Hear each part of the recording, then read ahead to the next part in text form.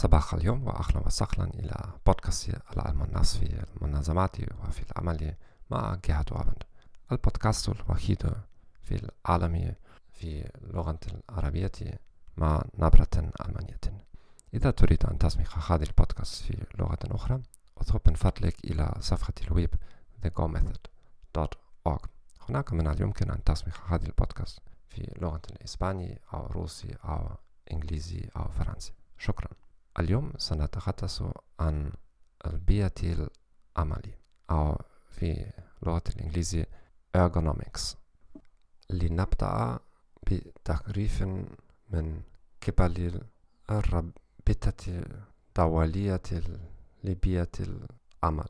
بيئة العمل هي النظام علمي معني بفهم التفاعلات بين البشر والنصائر الأخرى للنظام، والمهنة التي تطبق النظرية والمبادئ والبيانات والأساليب على التصميم من أجل تحسين رفاهية الإنسان والأداء العالمي للنظام.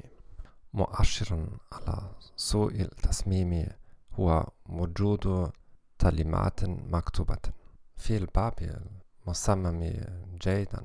لا تحتاج إلى الكتابة push أو pull.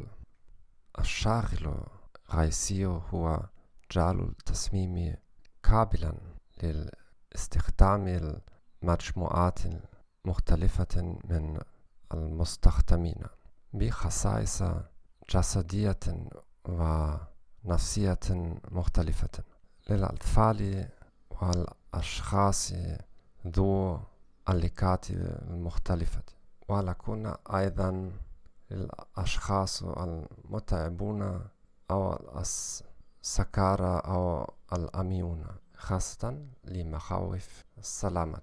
شكرا أن سمعت هذا البودكاست. إذا تريد أن تسمع هذا البودكاست بلغات أخرى اضغط من فضلك إلى صفحة الويب thegomethod.org. مع السلامة.